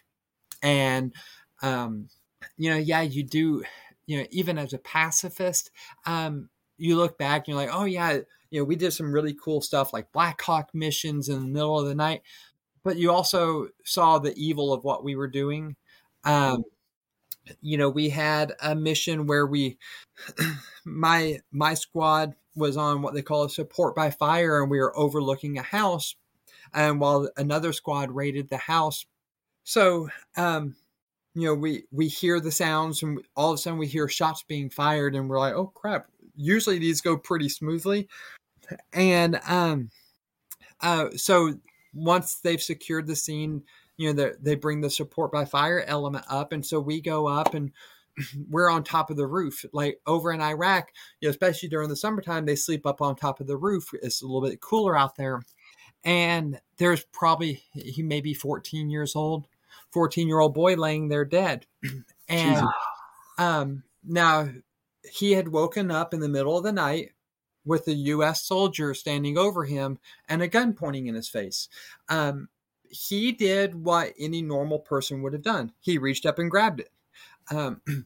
My buddy, who, is a good friend of mine, we're actually, I think we're still friends on Facebook. He did what any soldier would have done.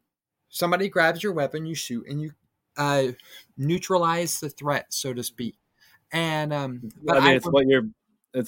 it's literally what they instill in you. So it's like not even the thought reaction. It's just something that happens. And so I remember my platoon leader is like, hey, Drew, gave me a body bag. He's like, by this point, they had taken the women off the roof. We would always segregate them.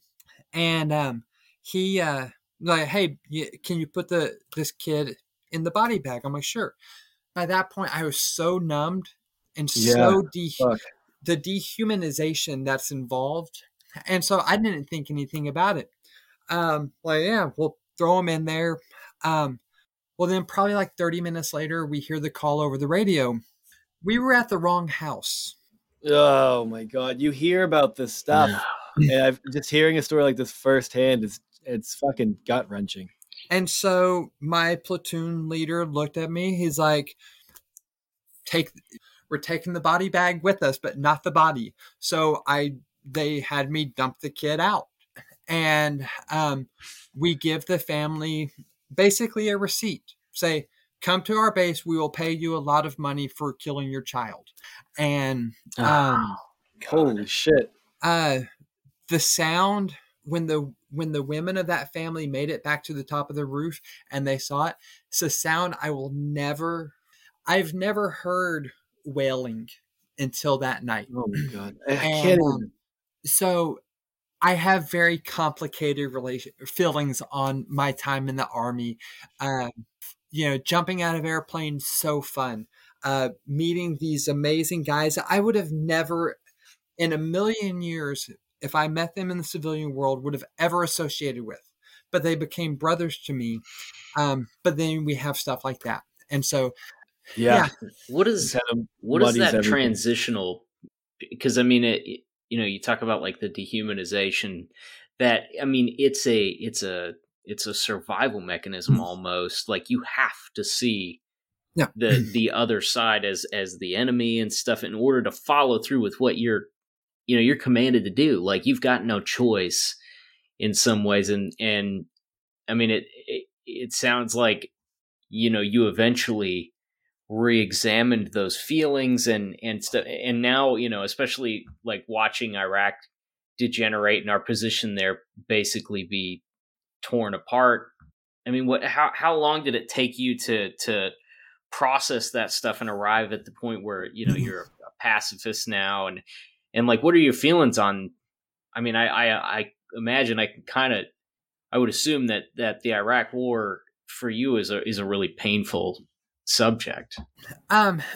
So the process takes a long time, because the process of the dehumanization takes a long time, because it's not, they have to, it's hard to even say that you viewed them as an enemy, because an enemy is still a human.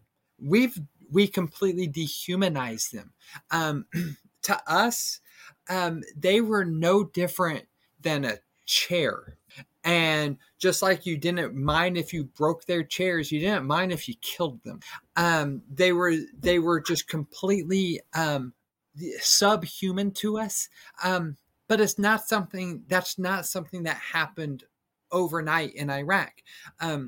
Basic training, when you we would, especially infantry basic training, where there were no women around, there were no civilians around. You're in a very isolated part of Fort Benning. I remember we would go to every day. We'd march to breakfast chow, and we wherever we marched, we'd call cadence. We had cadences about going onto a school playground and chopping children up with a machete. Jeez. Gunning people down, everything. The one of the, and a lot of civilians have heard this one. The drill sergeants would say, "What makes the green grass grow?" And all the soldiers would say, "Blood, blood, blood makes the green grass grow." It's just non-stop dehumanization of not of the enemy, but of you. And they have to strip down your humanity for you to be able to kill other people without conscience. That's why I'm a firm believer. I don't care what you see in combat. Everybody who goes suffers from PTSD, because one, your body is pumping out adrenaline nonstop for 13 months. That's going to affect your brain chemistry, but you really have no choice but to be brutal, because at the end of the day, your job is to get you and your buddies home safely. But there was when we had our patrol base, and we had a patrol base that kind of out in this farm area, and some insurgents, and I hate to call them insurgents, we were in their damn country. Some local nationals shot another local national. This boy, probably about 12 years old. His father brings him to the patrol base. The boy had been shot in the head. We knew the kid was not going to make it. And so, but we brought him into the patrol base, and our medic was, he's asked for somebody to come over and hold the IV bag. So I ran over there real fast, and the medic tells me, he's like, "I've always wanted to do this." He did a tracheotomy on the kid. He wanted to practice. And so he does this tracheotomy. And I remember I'm sitting there holding, and this shows how dehumanized you have to become, and why I believe is so inherently evil. I'm sitting there in awe. I'm like, "Oh, this is so freaking cool." And then he blows in the tube, and he had inserted the tube too far. Well, stomach acid came out over my friend, our medic's face, and I'm laughing about it. And this a 12-year-old boy who's literally dying in front of me. So when you get back and you start processing all these things, it's hard. It's really hard, because I deployed in 06 and 2006 through 2007. So I still had several years left in the Army before I got out. And my gender dysphoria was a major source of depression. My pain was a major source of, the reason I was on pain pills.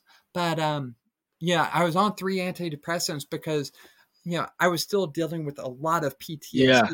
And so really embracing nonviolence really helped a lot of that. Not just embracing nonviolence, but trying to be an active participant in the nonviolence movement. Going over to Palestine for 2 weeks, we had went over there, and by this point, I think this was in 2016, I felt like I had processed all my army baggage. But we're over there, and we're in the old city of Hebron, and every other Saturday, the Israeli military will come in, open the gates, and they'll escort Israeli settlers through.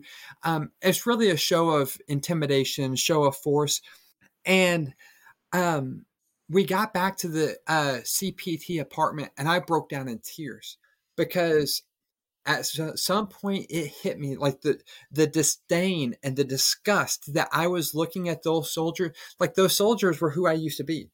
Um, you know, I remember in Iraq, the little boy comes up to me, probably at 8 years old. He's like, it's always like, Mister, and they'd want stuff, and that's fine. I gave him a can of chewing tobacco, like, because I thought it would be funny. And so I saw that the way those soldiers looked at the Palestinian people, it was the way I looked at the Iraqi people, and it broke my heart. Like, it that I'm a firm believer that any violence wounds the soul.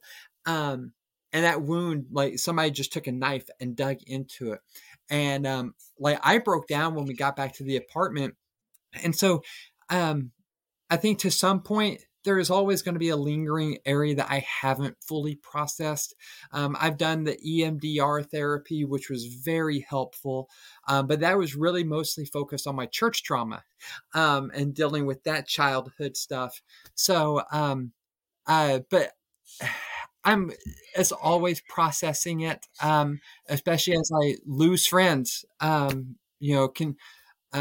Like, one thing I've always said is, and this is why I get so upset when people like call for war. The people who fight war, it never ends. Like, we will come back, but we will continue to fight that war until the day that we die. And, so I know that there's going to be a part of me that's always going to fight that war that we fought in Iraq, because it fundamentally changed who I was. Wow. That is unbelievable.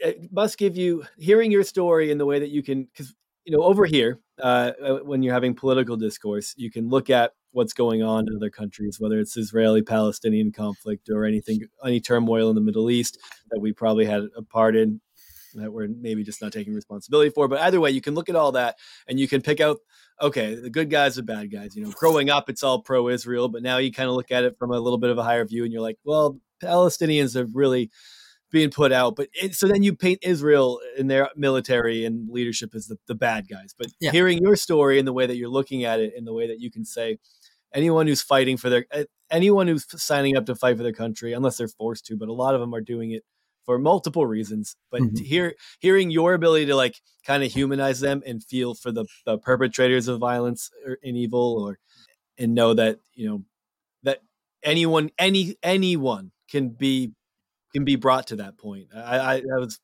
think it's, your honesty there is beautiful. Thanks so much for sharing all that. No, you kind of touch on a very important point. Anybody can kind of be pushed to that point. The little things, and it's so, this is what I think so nefarious about it. The military understands what it takes. There is an element of brainwashing involved. That's why from day one of basic training, it is what makes the green grass grow. Blood, blood, blood makes the green grass grow. When you talk about, it's a culture of death. And when you immerse somebody in that culture of death, doesn't matter how justified we believe that we are. Like, I'm a huge Doctor Who fan. My favorite doctor, Peter Capaldi, number 12, he has a great anti-war speech. And it's honestly, when I was watching it and we first saw it, I literally almost stood up and started clapping, because it's an irrefutable speech. And he talks about, to paraphrase, once that first shot is fired, once that first bomb is dropped, we don't know what children are going to be orphaned, what wives will be screaming. We don't know who the victims are going to be of this.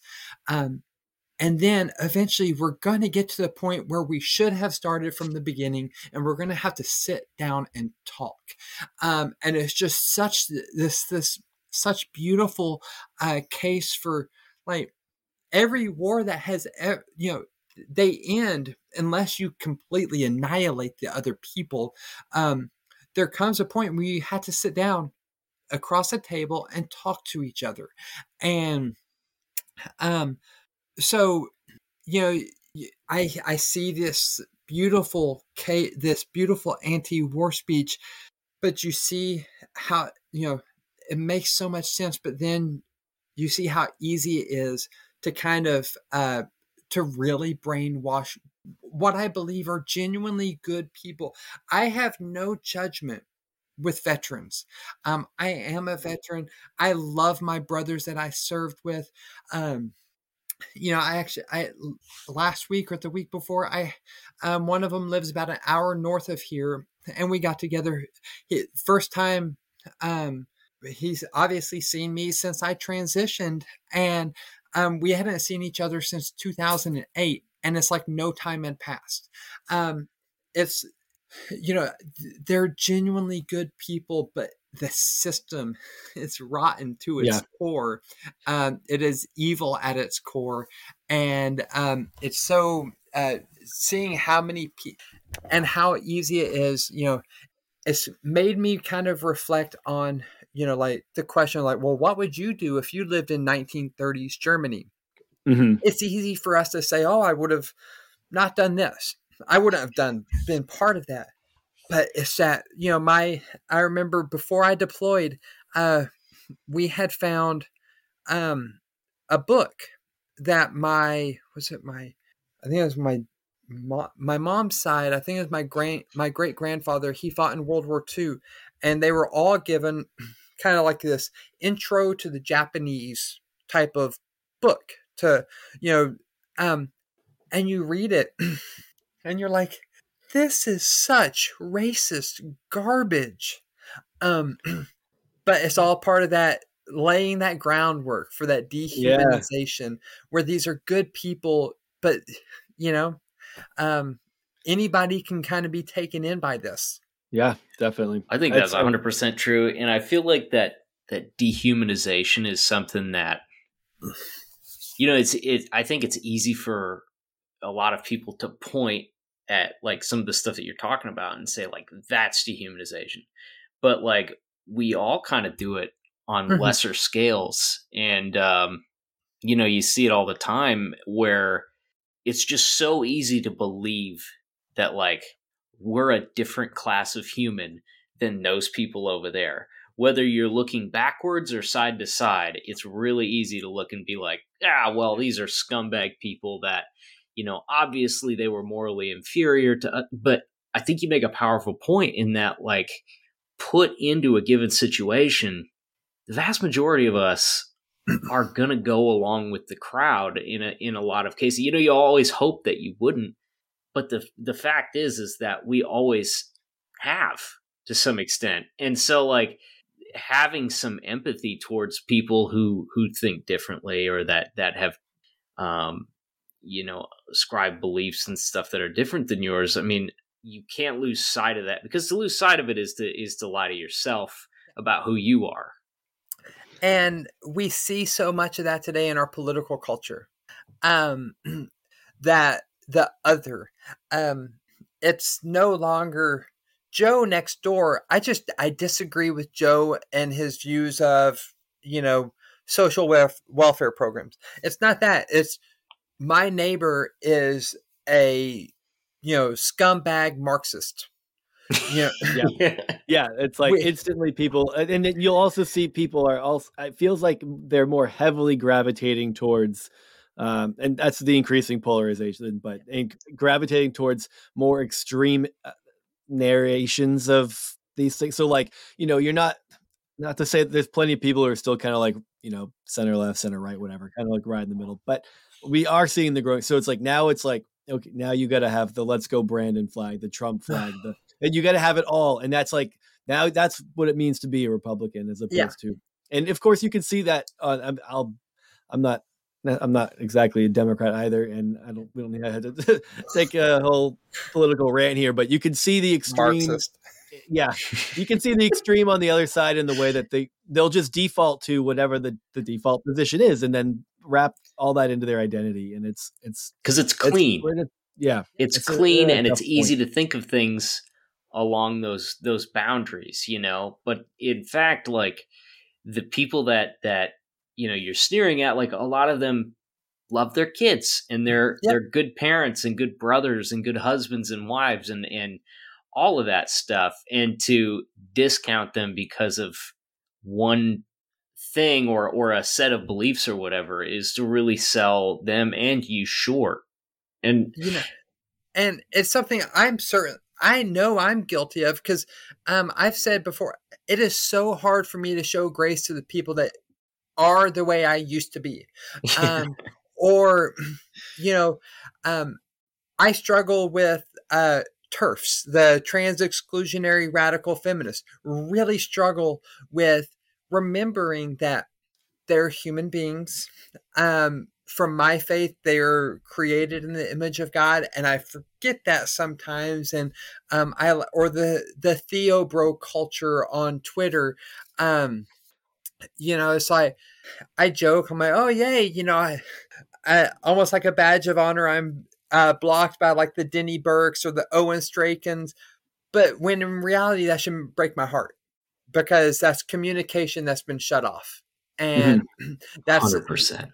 The other side that I'm not going to be able to reach because, for whatever reason, I don't know if I was necessarily a jackass to him, but I pushing on a specific point, and so knowing, we can all so easily fall back into that, and so absolutely. Hey, can you tell me real quick? You mentioned earlier that you were an anarchist. Mm-hmm. Can you explain what that? Because that's a broad term that I think everybody has like a different idea in their head about what that means. What does it mean to you? Okay, so I'm glad you asked this question, because you're right. I think there are a lot of misconceptions on what anarchism is. For me, I am an anarchist because I am a pacifist. To me, you cannot separate the state from violence. Every law is it is an edict that is backed through the threat of violence from the state. You break this rule, we will send people with guns to enforce that rule or to punish you for it. So, I don't agree with the existence of the state. And from a faith perspective, I look at 1 Samuel 8, when the Israelites asked for a king, and Elijah's like, Samuel is just like, oh, they're rejecting me, and God's like, no. They're not rejecting you, they're rejecting me. But you know what? If they want a king, we'll let them have one. But just tell them that this is what's going to happen if they have this. So I do believe that there is a faith perspective, but at the end of the day, I am an anarchist because I am a pacifist, and I abhor the violence of the state. I don't seek to overthrow the state, because to seek to overthrow the state would require the use of violence. I just like the way my wife and I approach it. We do, and we live in a way that we believe is in accordance with our faith. If it puts us at odds with the state, so be it. We will accept that. In terms of, like, say, Romans 13, which always gets thrown in my face. To me, what that's saying is, yes, I break the rule because I'm doing something that, I know a few years ago, there was a big controversy. I know in Houston, we had this problem. People going out to feed the homeless. And getting shut down, threatened with arrest because they didn't have the proper food license. To me, as a Christian anarchist, do that. And if you get arrested, so be it. Submit to that punishment. Go ahead and take it. That's the worst that they're going to be able to do to you. But I don't seek to try to overthrow the state. I don't participate in the state.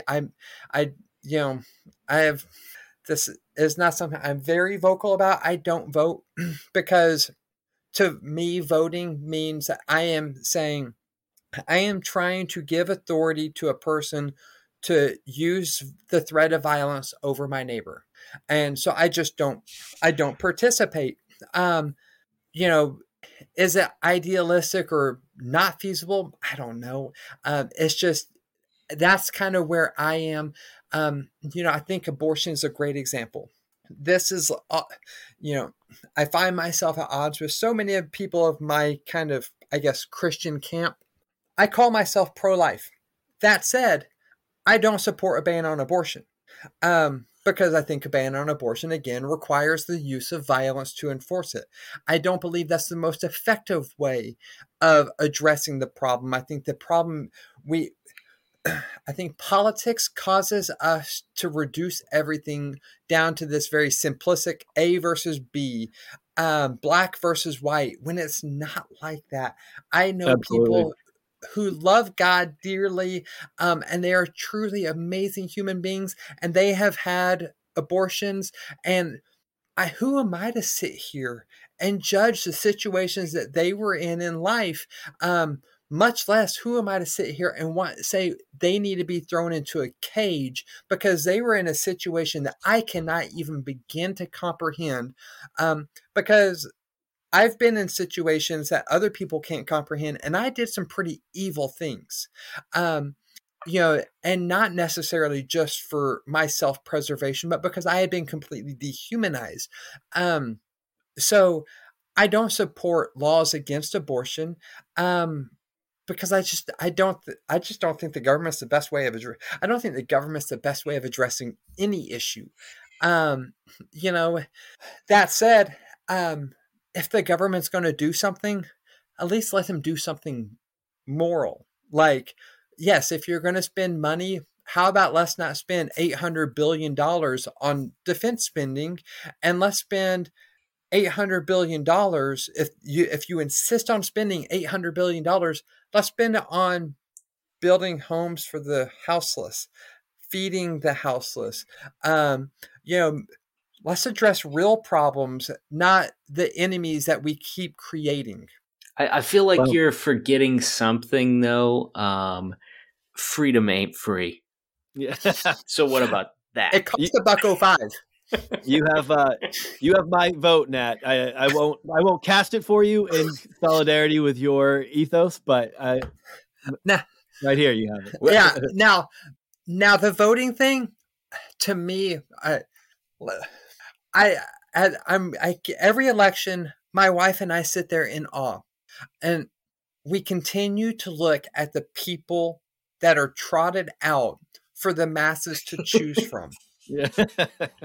And we're dumbfounded why there aren't more anarchists.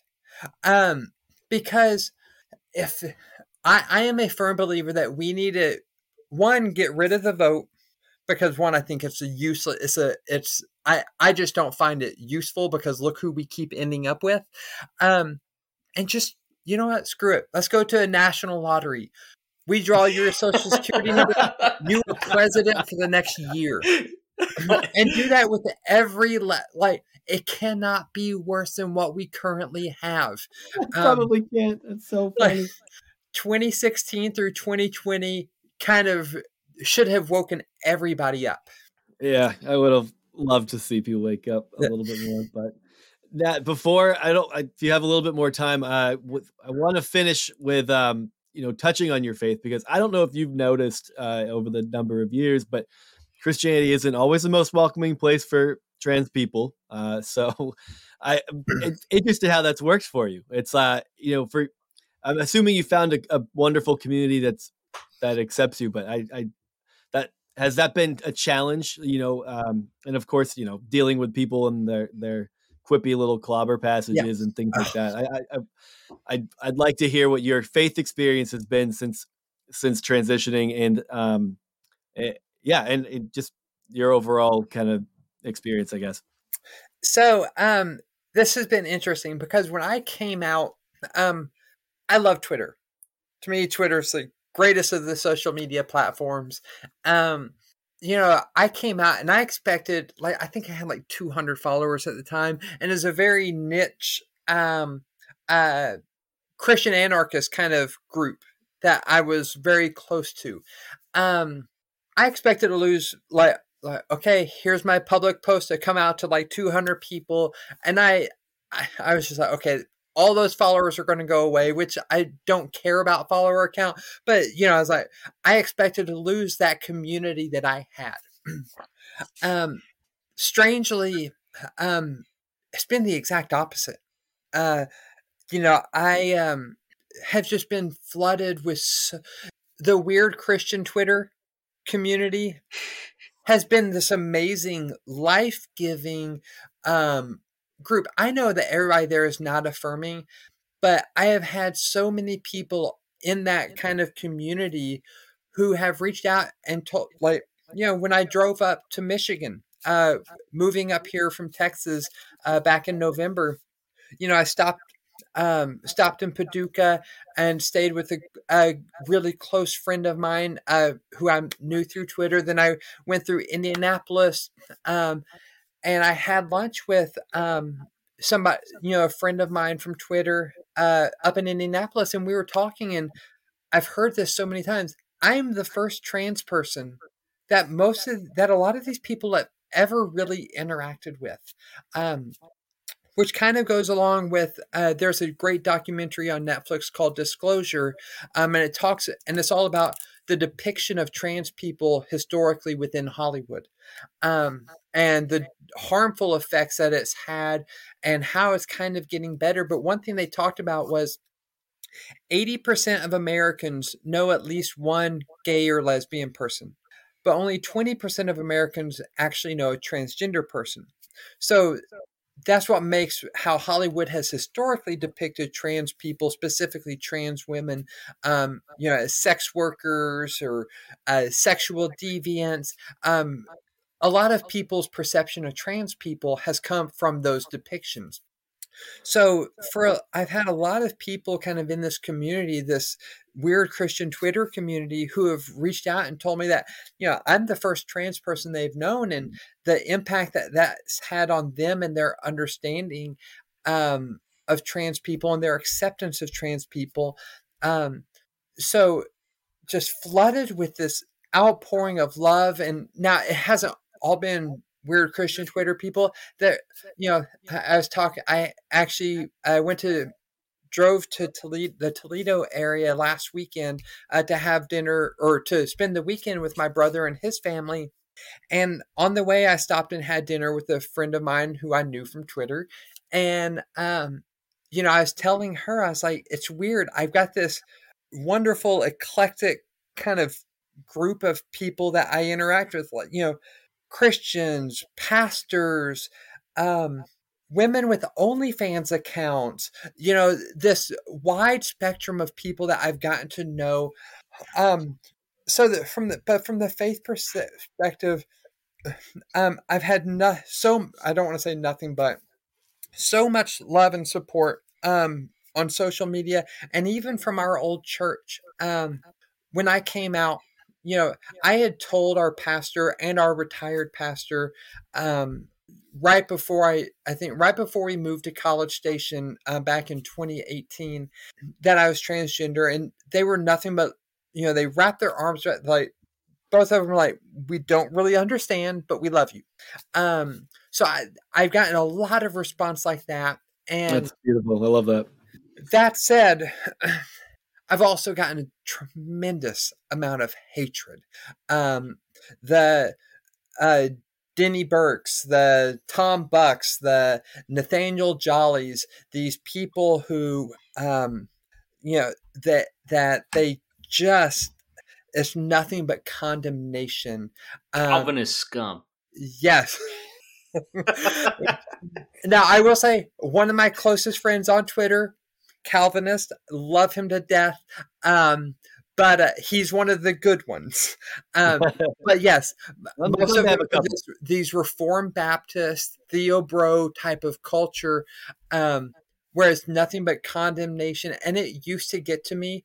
It doesn't anymore because I'm like, look, you, if my faith was dependent on Christians, I would have left the faith a long ass time ago. My I've been able to kind of, reach that point where I'm like, look, I know Christians suck. Like Christians can really suck. And I'm related to a lot of them. But I know I truly believe that as much as Christians can be horrible, believe like from the bottom of my heart that Jesus is pretty freaking awesome. And so I cling to that. So these gatekeepers who, I'm dealing with them tonight. Right before we started this, one of them, Nathaniel Jolly, telling me to repent. Like, I'm not a Christian. I'm like, okay, whatever. Like, you sound like the older brother in the prodigal son story. Like, it's such a played out thing. Yeah. Like, you're going to be really pissed off when I show up to the feast, but guess what? I'm still there. And I will look fabulous. But, so I deal with the hatred of people like that. And probably the most infuriating thing is I could respect it if they were just honest and said, yeah, we hate people like you. But when they try to couch it like, oh, no, it's truth in love. I'm speaking truth in love. Bullshit. And I'm sorry, but that's bullshit. Because what you're saying is not truth. It's opinion, and it's certainly not loving. But by and large, the response that I have gotten from, people within my faith tradition has been great. I've blocked so many, and I've probably insulated myself from it, from just blocking people. And so there are times I'm just like, you know what? Don't care. You like to tweet, I'm blocking you because I don't invite, I refuse to invite toxicity, or I try to refuse to invite toxicity into my life. That's something that transition has taught us. Heather as well. It's why we've lost so many family members. Cousins, aunts, uncles. I've lost a brother over all this. I don't have the time or the energy to, like, you want to carry that toxicity in a baggage? That's fine. I love you, but that's yours to carry. You're not going to make me carry your baggage. And so that's really losing the number of people that we have within our family that we thought truly loved us, has really helped in dealing with the people that we don't even know. Like, okay, yeah, some complete stranger wants to condemn me to hell, whatever. You're not somebody that, I had that familial love with. So it doesn't hit me the way that Heather losing her aunt. Heather's actually lost more family than I have. But yeah, I mean, for the most part, Christians have been great. But I've got this overlap of, there's a lot of evangelicals in that mix as well, who probably don't necessarily identify as Christian anymore, but they've been nothing but loving and supporting. And at the end of the day, Christian, not Christian, are you going to treat people with love and respect? And, that's the people I choose to interact with. Yeah. Some would argue that that's essentially what it is to be Christian anyway. So if that's what you're getting from people and what you're putting out, I think that's great, man. Nat, we've had you here for a little while. I really, You've definitely given us a good bit to think about. A lot of stories, going places I didn't expect to. So it was a trip. Oh no, thank y'all so much. I truly, like, my wife will tell you, I will jump at any chance to talk about myself. Apparently, You should become a podcaster then. Yeah. It's like yeah, her and I are actually, we're going to try to work on a book. Cause we have a lot of people telling us, oh, you need to write a book. You need to write a book. So we're going to try. Hopefully that's something that we can kind of pitch and put together. Because as we see more and more, this is becoming something that more and more families are being impacted by transition.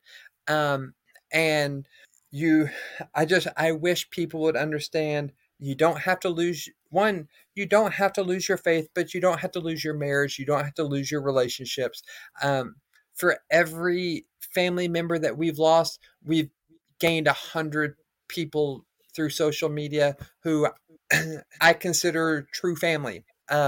It's helped me redefine family, and that's what's been really helpful.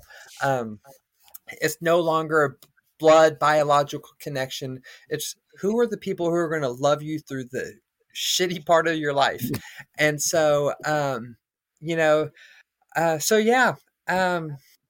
thank y'all so much for having me on. I know I get long-winded. No, this is great. You had me hooked the whole time. That's why we weren't interrupting and trying to redirect. It's like it was a fascinating conversation. I was definitely hanging on. Where can people find you? What's that? Where can people find you online and stuff? So I am on Twitter at NATGRACE79. So at NatGrace79. I have a blog. It's on Wixsite, WIXSITE. Finding Natalie. I didn't pay to have the nice short website address, so it's a very long one. So if you just typed in Wixsite and Finding Natalie, but I haven't blogged for a little bit.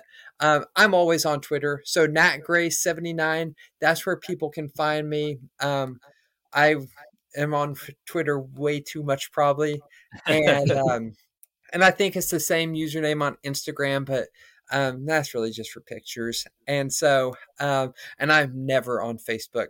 That's because it's hellscape.